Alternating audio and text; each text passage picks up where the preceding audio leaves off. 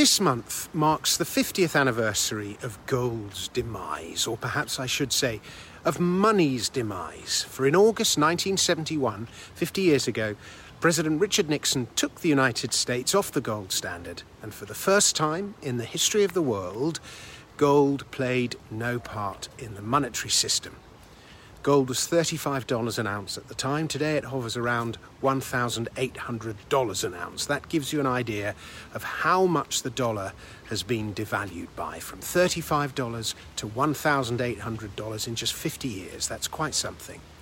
And the US dollar has been one of the better currencies. The British pound or the Italian lira have done far worse. And those were the currencies of the G7 nations. Heaven forbid you should have been subject to the national currencies of countries such as Brazil, Argentina, Turkey or Zimbabwe.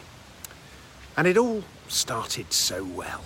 In July 1944, as it was becoming clear that the Axis nations were going to lose World War II, delegates from the 44 Allied nations met at the Mount Washington Hotel in Bretton Woods, New Hampshire, for the United Nations Monetary and Financial Conference, now known as Bretton Woods.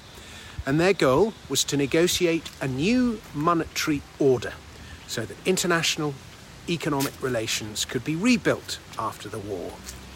And after 3 weeks of deliberations, setting up a system of rules, institutions and regulatory procedures, the delegates signed. Well, mostly.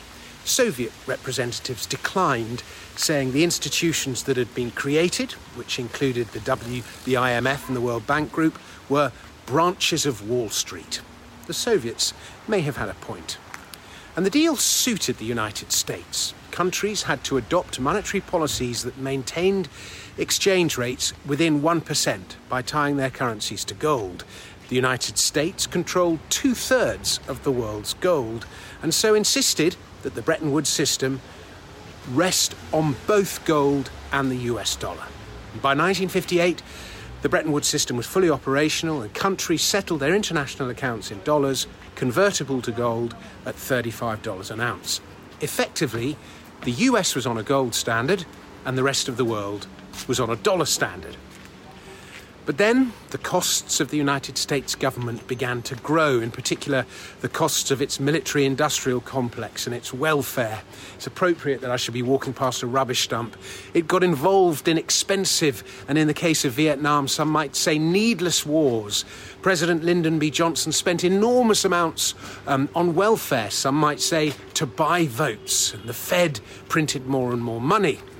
And German and Japanese economies grew, and the United States' share of the world economy shrank.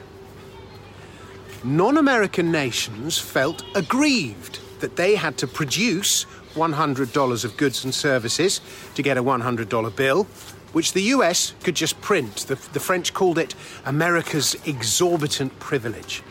And by 1965, President Charles de Gaulle had had enough. There were rather more US dollars in the world than there was gold to back them, he felt. And he was right. By 1967, US foreign liabilities were $36 billion, but it only had $12 billion in gold reserves. In practice, the dollar was only about a third backed. Gold may work, but gold standards tend not to. Keynes called them barbarous, which is rather hypocritical, given he had designed this one.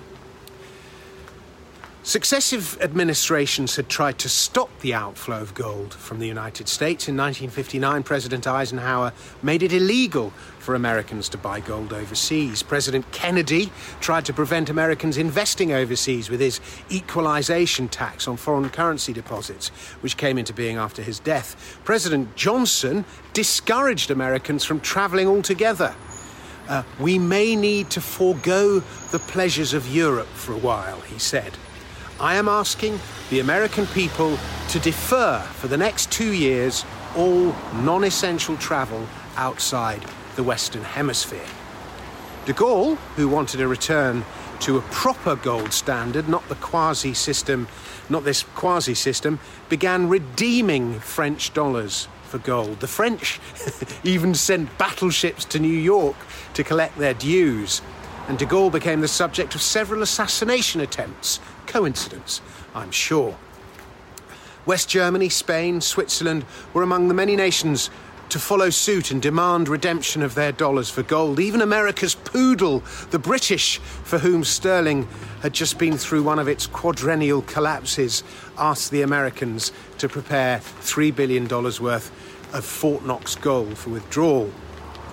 And on Friday, August the 13th, 1971, Nixon met with Federal Reserve Chairman Arthur Burns, incoming Treasury Secretary John Connally, future Fed Chairman Paul Volcker, and 12 other high-ranking White House and Treasury advisors at Camp David, the president's country home in Maryland.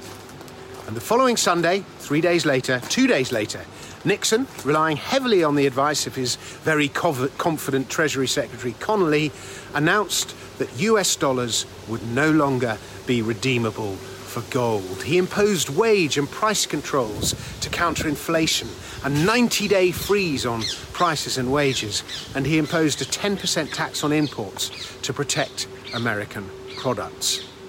The bottom line is that Nixon didn't have the gold to pay for all the explosives America had dropped and was continuing to drop on Southeast Asia, nor for all its welfare.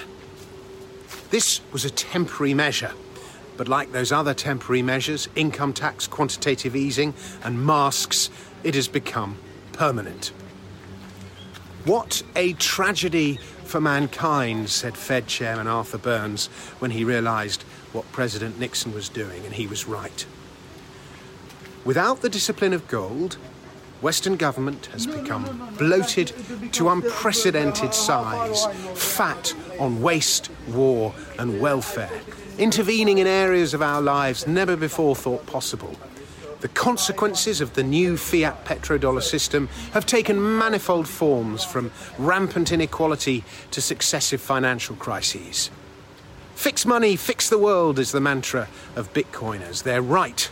But in 1971, the president nixed money. Thanks very much for watching. I'll be back with another video very soon. In the meantime, please subscribe to my channel.